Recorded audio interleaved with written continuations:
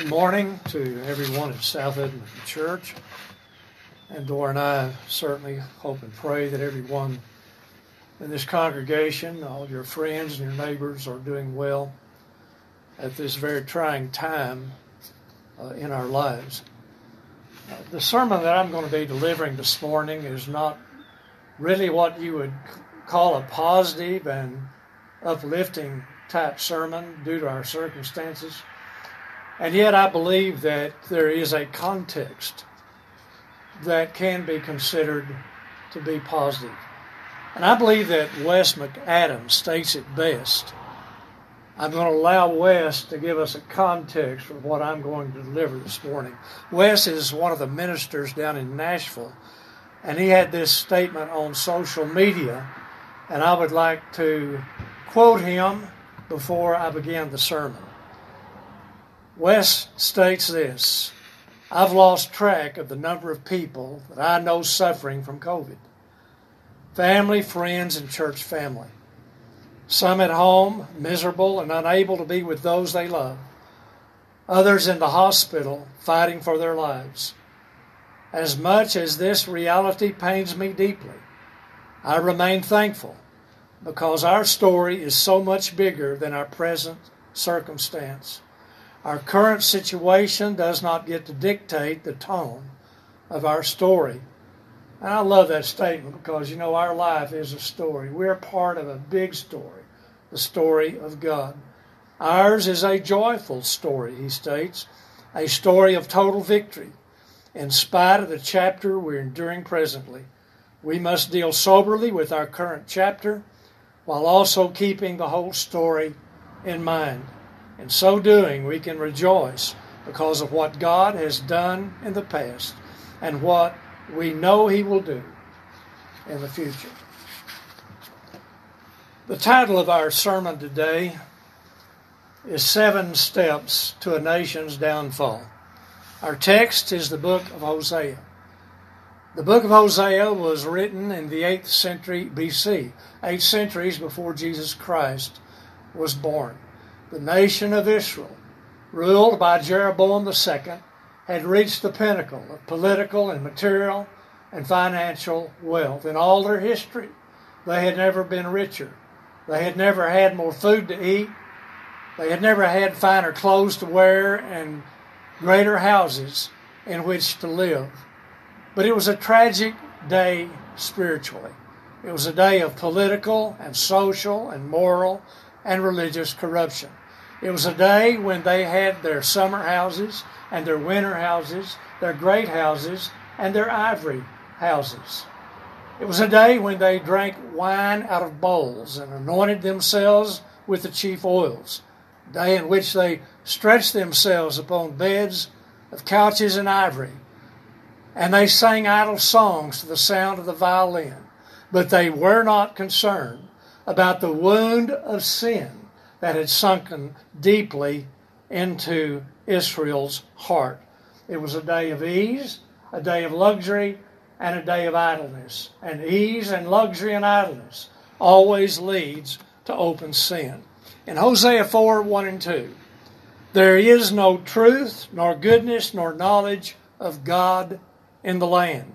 There is swearing and breaking faith, and killing and stealing and committing adultery. Violence breaks out, and blood touches blood. It was a day such as that Hosea, a great man of God, was called upon by God to preach to the falling nation of Israel. I believe that Hosea outlines, perhaps clearer than any other prophet, the reasons for Israel's downfall and the reasons for any other nation's downfall. I would like for us to consider those reasons and see how they apply to us as a nation, as a church, and as individuals.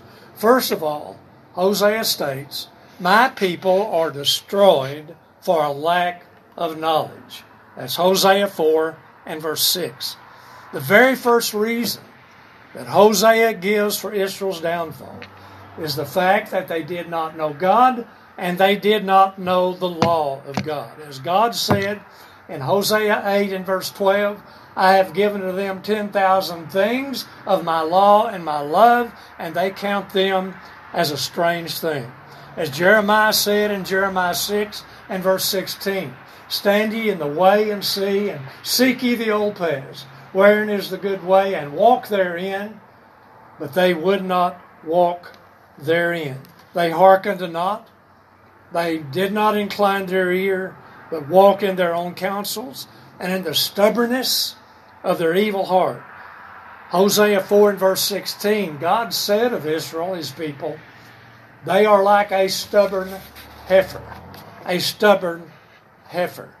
You know, we live in a society and in a generation that prides itself because of its smartness and cleverness and sophistication. And perhaps rightly so. We are the best read, best educated, and best informed people in history. But even though we are far advanced in all kinds of modern science and modern technology, and we know a lot about a lot of things in many fields of endeavor, when it comes to God and when it comes to the purposes of God, we are of all men most ignorant. And whatever else a man may know, if he does not know what God wants him to know, he is helpless and hopeless and undone. And that always leads to pride. And that's the second step to Israel's downfall. And it's usually the step that most nations take to their downfall. Pride. Hosea 5 and verse 5, the pride of Israel doth testify to his face. Therefore Israel and Ephraim shall stumble in their iniquity. Judah also shall stumble with them. What's the first thing you do when you fall? You stumble. And what causes you to stumble? Pride. Pride goes before destruction, and a haughty spirit before a fall. Proverbs 16 and verse 18. In Hosea 10 and verse 13, Hosea said, you have plowed wickedness, you've sowed wickedness, and you have reaped iniquity. You have eaten the fruit of lies. For thou didst trust in thy way, and in the multitude of thy mighty men. Notice what he states, that you trust in your own way, and therefore you trust in the wrong people. You trust not in God, you trust in men. And if you bring that up to our day, you could very well say you trust in your scientists, your politicians, your military leaders, and everyone except me, God would say. Hosea 7 and verse 11, Ephraim is like a silly dove, without understanding. They call unto Egypt, and therefore they will go to Assyria. They were trusting in their allies. They were trusting in their military might and their power. And they were trusting in Egypt to deliver them. And because they were looking to Egypt, God said, you're going to go to Assyria. You're going to go into Assyrian captivity. And they did, as you know, in 721 BC. Nations never learned their lessons, do they? They never learned their lesson. And that's why history repeats itself. Whether it be Egypt, whether it be Israel, or Judah, or Syria, or Babylon, or Medo-Persians, or the Grecians, or ancient Rome, it seems that they never learn the lesson. Man thinks that he is his own God, and they never recognize the sovereignty of God. Think about the pride of ancient Egypt for a moment. When a Pharaoh arose who did not know Joseph, he enslaved the Israelites. And the Israelites were oppressed for a long period of time. And finally, as you know the story, God raised up Moses to deliver them. And he sent Moses to Pharaoh and said, this is what the Lord God says to you, let my people go. Pharaoh responded by saying, who is this God that I should let these people go? Well, he's about to learn who this God is. And you know the story.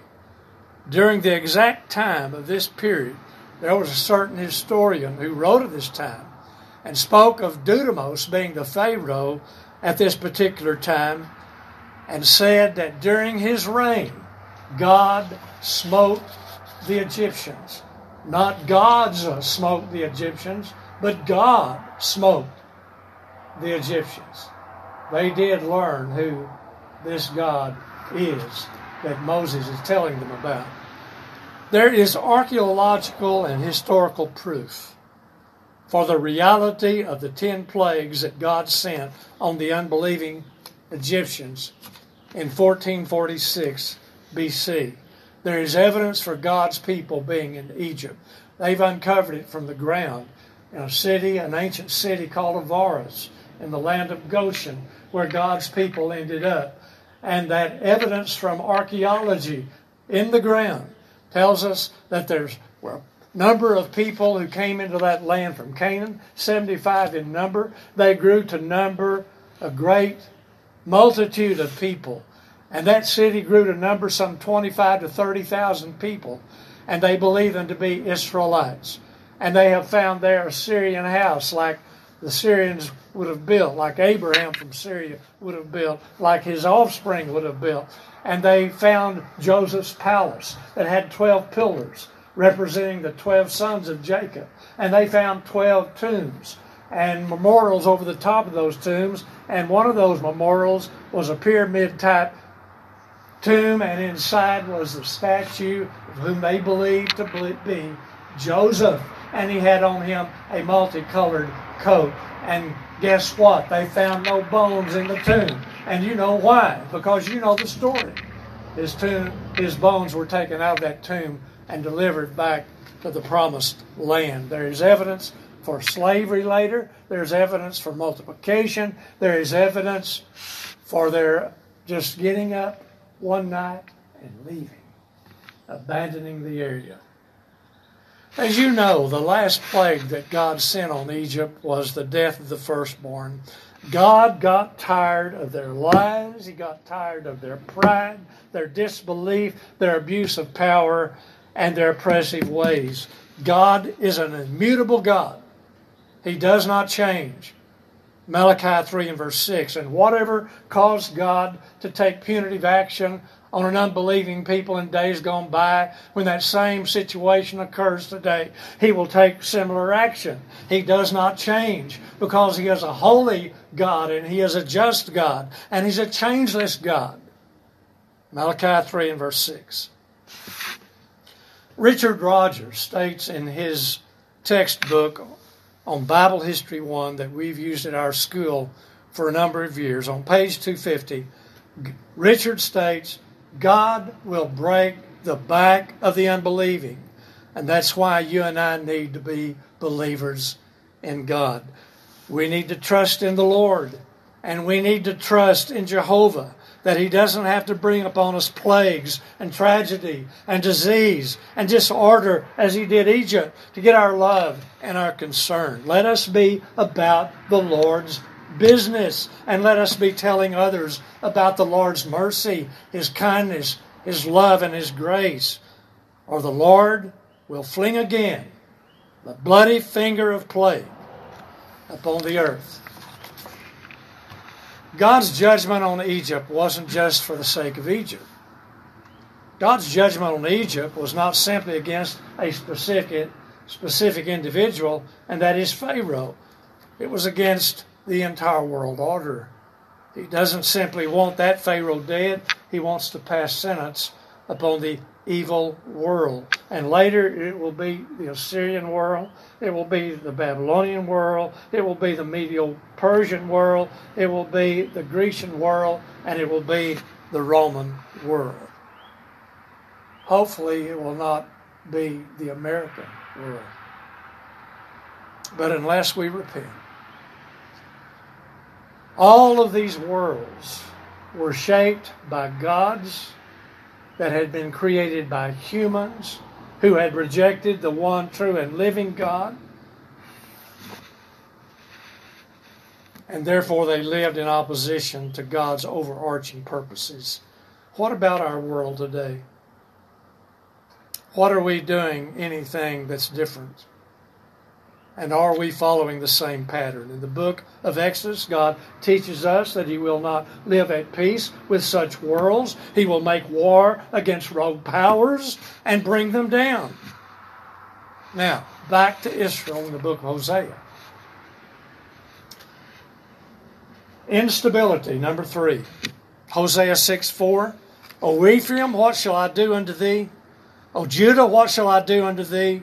For your goodness is as the morning cloud, and as the dew that goeth early away.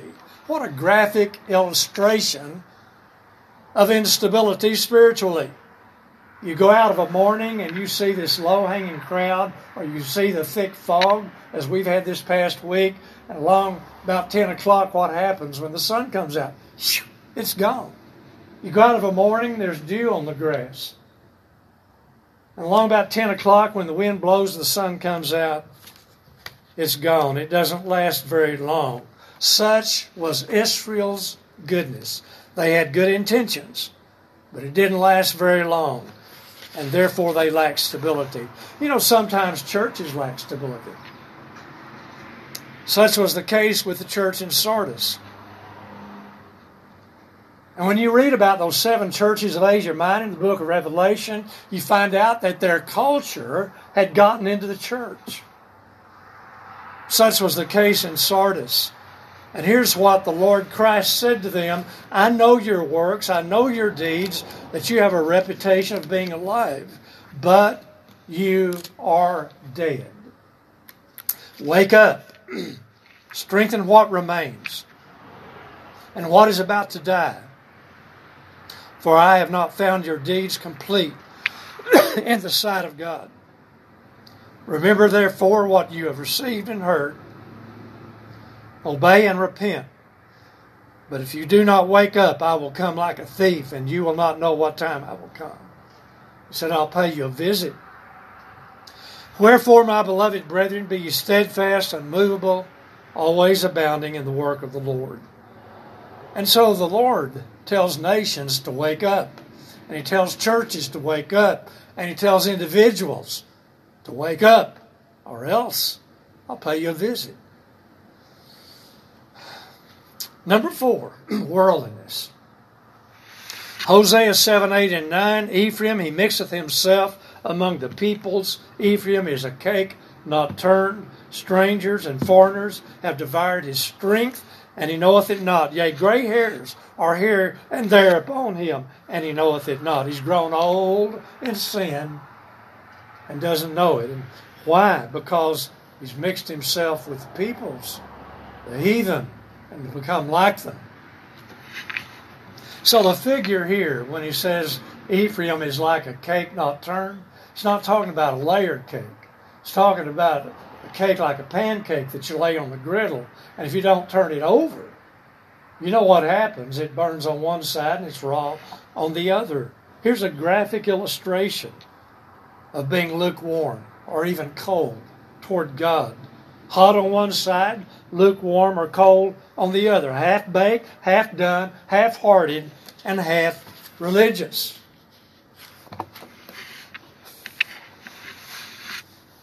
Perhaps you noticed after our election, as I did on the major TV networks, after the election, people were dancing in the streets and waving rainbow flags. It immediately reminded me of an ancient document concerning worldly people and worldly governments. In Ecclesiastes 10:5, there is an evil I have seen under the sun, Solomon said, the sort of error that arises from a ruler. Fools are put in high positions, while the rich occupy the low ones. Whoever digs a pit may fall into it, and whoever breaks through a wall may be bitten by a snake. Whatever Solomon had in mind, the thrust of the message is clear. Sometimes we involve ourselves in breaking down things that we feel are restrictions to us because we want our freedom, we want our rights, and so we involve ourselves in knocking down these restrictive walls, walls that we dislike intensely, walls that we hate. But in so doing, we end up falling into our own pit. And so in so doing, we end up being badly bitten by a serpent. We do reap what we sow as a nation, as a church, and as individuals. And finally, idolatry. Hosea 13, 1 through 3. They fell into Baal worship. And Baal worship was the worship of prosperity and physical satisfaction without any limitation and without any restraint. Baal worship was the worship of prosperity and the worship of power. And it didn't matter about following God-given laws of morality and social justice. It was a day of lawlessness, immorality, and disregard for human life. Does that sound familiar? 7 steps to a nation's downfall. And what led to it? Lack of the knowledge of God, knowing God, pride, instability, worldliness, instability, and yes, deep corruption. Hosea 9 and 9, they have deeply corrupted themselves as in the days of Gibeah, and he will remember their iniquity, and he will visit their sins. The days of Gibeah are equivalent to the days of sodomy and homosexuality, according to Judges chapter 17 through 20. Just as in the days of Sodom and Gomorrah, God will eventually visit any nation that becomes absorbed in these sins. And my people backslide away from me, he says, in Hosea 11 and verse 7. What's the cure? The solution. If my people who are called by my name will humble themselves and pray and seek my face, then I will hear from heaven. I'll forgive their sin and heal their land. Remember the words of Wes McAdam. This is a story of which you and I are part. We're going through a chapter of it that's not pleasant. But for those of us who have embraced the Lord Christ, for those of us who have embraced Him and not our culture, everything's going to be okay. And the story is going to end well. And for that reason, you and I can rejoice. As Paul said, and again I say, rejoice. Thank you so much for inviting me to be here with you today. And God bless us.